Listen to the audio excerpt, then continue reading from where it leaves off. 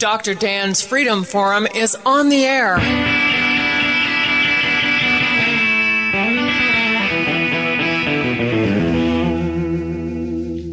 Never send to know for whom the bell tolls. It tolls for thee.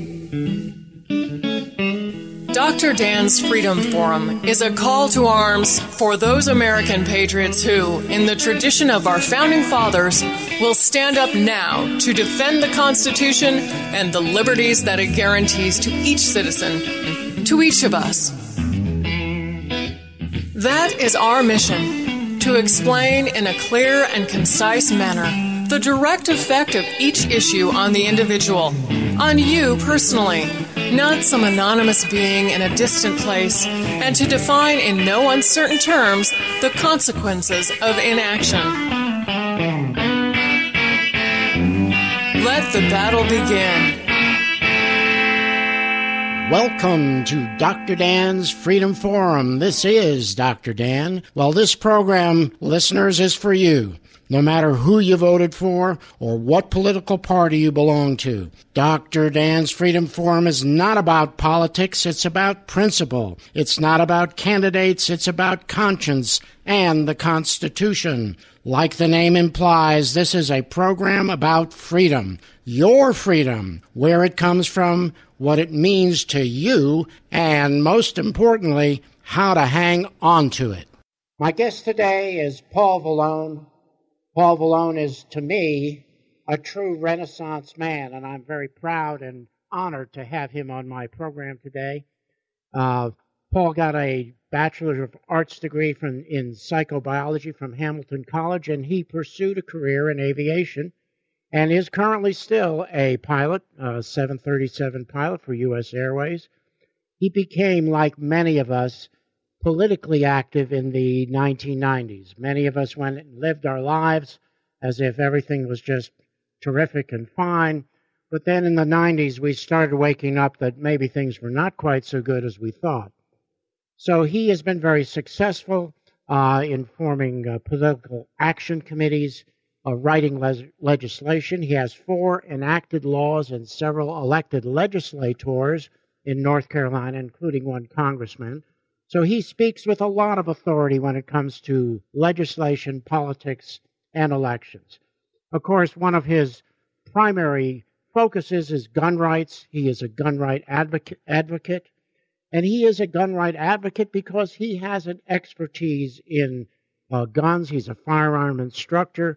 He's certified by the NRA and the North Carolina Criminal Justice Education and Training Standards Commission.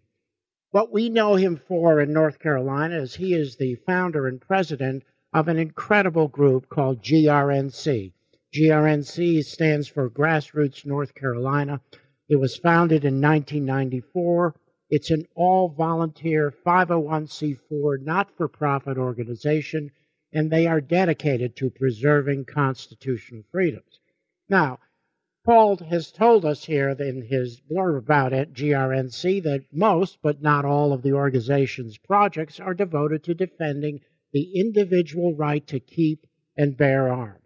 And that certainly is a focus today because of the fact that we are now faced again with gun grabbers in Washington, D.C., who would like to restrict our Second Amendment rights, and that our basic natural law right of self-protection. So that's going to be our subject of conversation with, as I said, a true Renaissance man, and it is a pleasure and honor to have you, Paul, on Dr. Dan's Freedom Forum today. Well, thank you very much, sir. The pleasure and honor is mine. That's quite an introduction. I hope I can live up to it. I'm sure you will, and because I'm familiar with all the incredible things that you have accomplished. You have accomplished so much for freedom, and this is Dr. Dan's Freedom Forum, and that's really what we're concerned about here. We are concerned about individual freedom. And what we say here is that the right to own private property that cannot be arbitrarily confiscated by the federal government or any government is the moral and constitutional basis for individual freedom. And what can be more part of our personal property than our life and our freedom, our right to protect it? So, Paul, let me tell you, first of all, let's start out with something real simple. What does the Second Amendment mean to you? Well, as unfortunately now some of the people in this debate over the so-called, I say so-called, assault weapon ban seem to think that this is about hunting and sporting activities. But I think you and I would both agree that the framers wrote the Second Amendment as the last in a series of checks and balances against abuse of government. The sort of abuse of government we're starting to see right now under this administration. As you correctly noted, this is getting to be a lot like the 1990s when I became politically active, as did you and many other people, particularly because what we're going to see, and I'm having actually difficulty getting some gun owners to understand this and some citizens, that if we allow this so-called assault weapon ban, this ban on semi-automatic firearms, the agenda to restrict high-capacity or standard capacity magazines, the universal background checks. If we allow even one small piece of this to pass, they will be hard on its heels with another piece of legislation, just like 94, 93, 94, when they passed the Brady Act, followed by the ban on semi-automatic firearms, followed immediately by a particularly draconian piece of legislation called Brady 2. Do you remember what was in Brady 2, sir? I certainly do, but why don't you inform our audience for those who have forgotten? Okay. Many people are not aware of this, but we would have eaten this piece of legislation had the Republican Revolution not occurred in 1994. It would have required you, if you had the audacity to own 20 firearms for 1,000 rounds of ammunition, and that, by the way, could be 2 small bricks of 22 caliber ammunition, it would have required you to get an arsenal license that would have allowed the Bureau of Alcohol, Tobacco, and Firearms to conduct warrantless searches of your home, which, of course, is what they're really after. It would have limited magazine capacities not to 10 rounds, but to 6 rounds. It would have banned most compact handguns, which are commonly used for concealed carry and self-defense right now. This was an era in the 1990s when we had Daniel Patrick Moynihan trying to pass a 10,000% tax on ammunition. Rest assured that this debate we're in right now has absolutely nothing to do with semi-automatic firearms and everything to do with ending, within one generation if they can, ending the private ownership of firearms by Americans. Well, this, of course, is where they're going, and you know that guns in the hands of individual citizens is extremely dangerous and threatening to tyrants, and they know it. And really, that's what this is all about. Tyranny can only flourish if a population cannot defend itself. I remember, of course, I don't remember personally, but as a student of history, in the 1930s and 1935, Hitler in the Weimar Republic registered all handguns. And he came out with a statement of how wonderful that was and how history would remark on this as being the time when the first time a civilized nation registered all its firearms. Of course, 3 years later, Nazi Germany and Hitler used the stormtroopers to come with that list in hand and confiscate the firearms of the selected groups of people that he wanted to exterminate.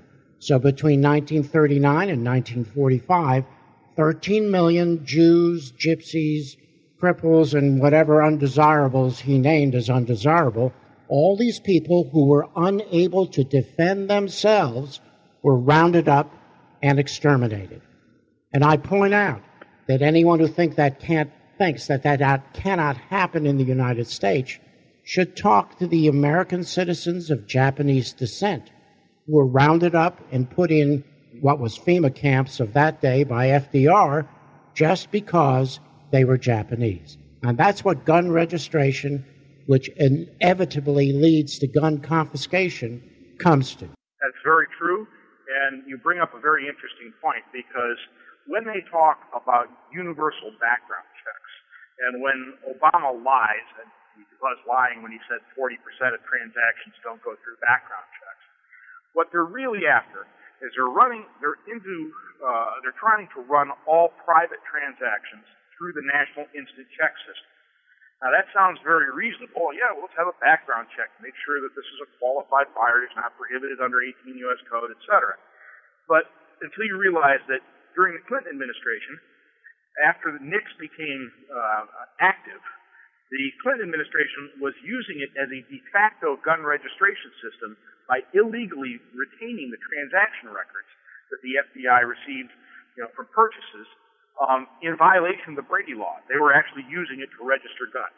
Only after 2000, when George W. Bush took effect, was it returned to its present form in which it is complying with the law, and at least theoretically expunging transaction records.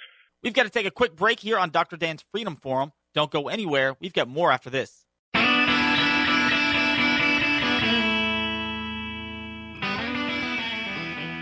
Well, obviously... essentially, they're trying to create this de facto registration system with the intent to ultimately confiscate firearms.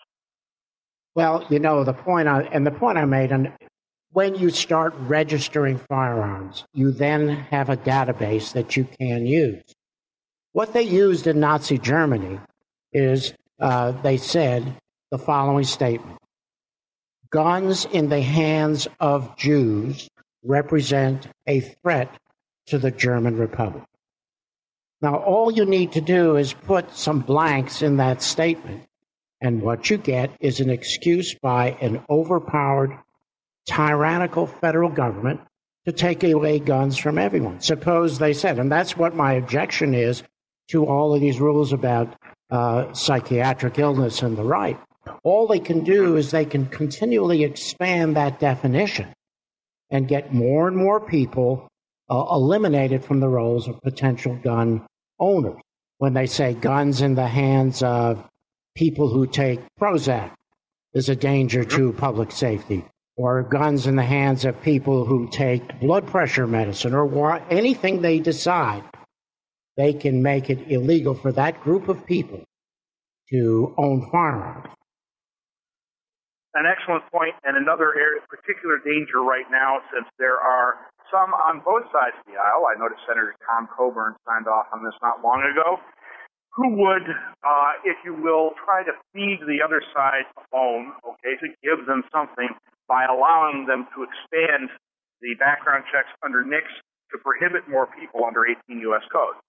And running a gun rights organization, I get calls every day from some poor gent who says, well, I was just rejected for my concealed handgun permit because way back when the Veterans Administration after the Vietnam War determined that I had post-traumatic stress disorder, PTSD. The Veterans Administration is turning all those names over. They become prohibited people now.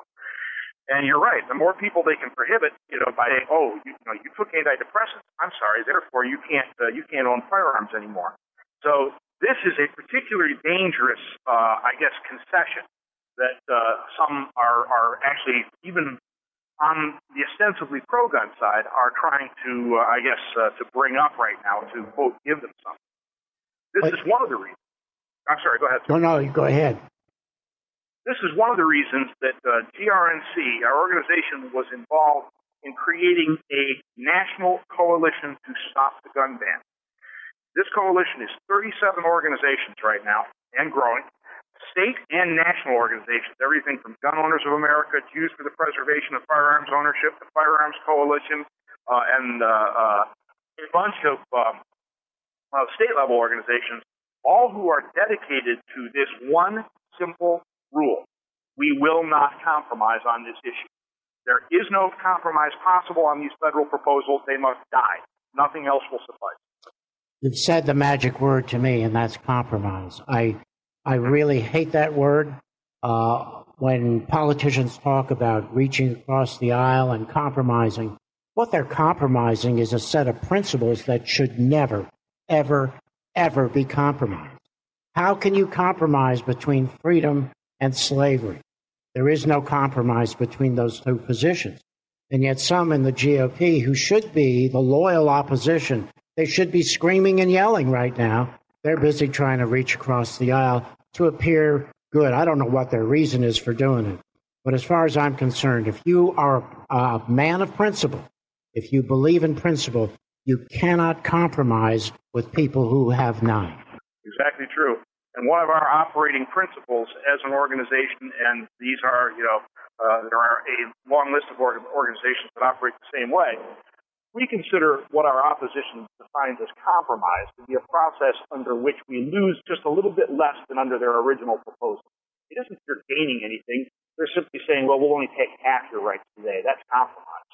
And that, of course, is not acceptable to us. And that is why we are working. I do encourage people to check out stopthegunban.org. Okay? Stopthegunban.org. And sign our petition. We're running it through our national organization, which is Rights Watch International. And we are gathering our forces and strength to kill this ban and contact legislators in all of the states where we have coalition. I am hoping that if we have a national campaign like you have organized, where we constantly write to our legislators, that they will understand that this is not something that's going to get them reelected. Most of these people up there, I'm sorry to say this, they really don't have principles. They don't have, I don't know what they're lacking, but they have one overriding desire, and that is to be reelected. They love being up in Washington, D.C., playing with all of our money, which, of course, is another issue. But nevertheless, that is what they want. They want to be reelected. And I think that is the grounds that we must be contacting them daily, weekly, hourly, as much as possible, to tell them, look, if you vote for any aspect of this gun registration, gun ban, or any part of this law, I will work tirelessly to defeat you the next time you come up for re-election. That is the kind of language, and probably the only language that they understand. And you could virtually have written our first open letter to Congress that the coalition presented, because what it said was almost, this is verbatim, but essentially any politician who supports these measures will be the subject of coordinated action by coalition members. We will leaflet your district. We will mail. We will run political action committees. We will primary you. We will do whatever it takes to defeat. And they have to know that this is what we will do each time, every time. Well, and that's why, and I agree with you, and I love you for forming a national organization, because that's really what it takes. We can sit here in Western North Carolina, or you can sit out in the Triangle area with small groups of people, writing and calling and whatever. However, a national organization where you have tens of thousands, hundreds of thousands of people who are not afraid to pick up the phone, who are not afraid to write letters to their congressman and say, look, you represent me. I sent you there. You had better be protecting my freedoms and my rights, or by God, I will follow you on your campaign trail. I will be at every rally. I will stand up in the back and I'll be screaming and yelling, why did you make me a slave to the federal government? Why did you put me at risk by taking away my defense? Why did you put me at risk by taking away my gun rights? That's what it's going to take to make sure none of this passes. And, going back to your comparisons to the 1990s, 1990s is when we became active, when the last real threat occurred. But things have changed since the 1990s. Thank heavens for the advent of the Internet, because now, it's a two-edged sword, I grant you. But at least now we can get the word out and communicate to people and activate people immediately. I mean, think about the past when it might take, you days to send letters and respond to legislation, which moves almost like lightning in some cases. Now we can get to, for example, our state-level organization has an email alert network of 60,000 people. Now, if you want to know what 60,000 people can do when they light up a legislative office, I mean, as the late Senator Everett Dirksen once put it, when they feel the heat, they see the light. It does work. It really does work. And I would suggest, not only to my listeners, but to your people as well, is that they call. I think a call is is even stronger than writing a letter. I've written letters, I've written emails, but last week when the Senate was considering whether to change the filibuster rule, I was really concerned about that, because the filibuster rule is important to make sure that we don't have two House of Representatives up there, one controlled by the wrong party. That concludes part 1 of 2 of Dr. Dan's Freedom Forum with very special guest Paul Levone. Tune in next week for the rest. And that concludes another episode of Dr. Dan's Freedom Forum. Join the battle on our website, www.drdansfreedomforum.com. The right to own private property that cannot be arbitrarily confiscated by the government is the moral right and constitutional basis for individual freedom. They call them muddy waters. And people, I just love to hear that old man sing.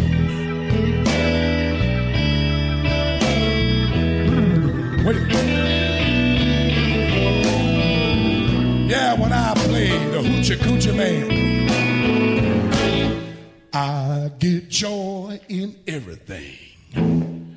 Everything gonna be all right this morning.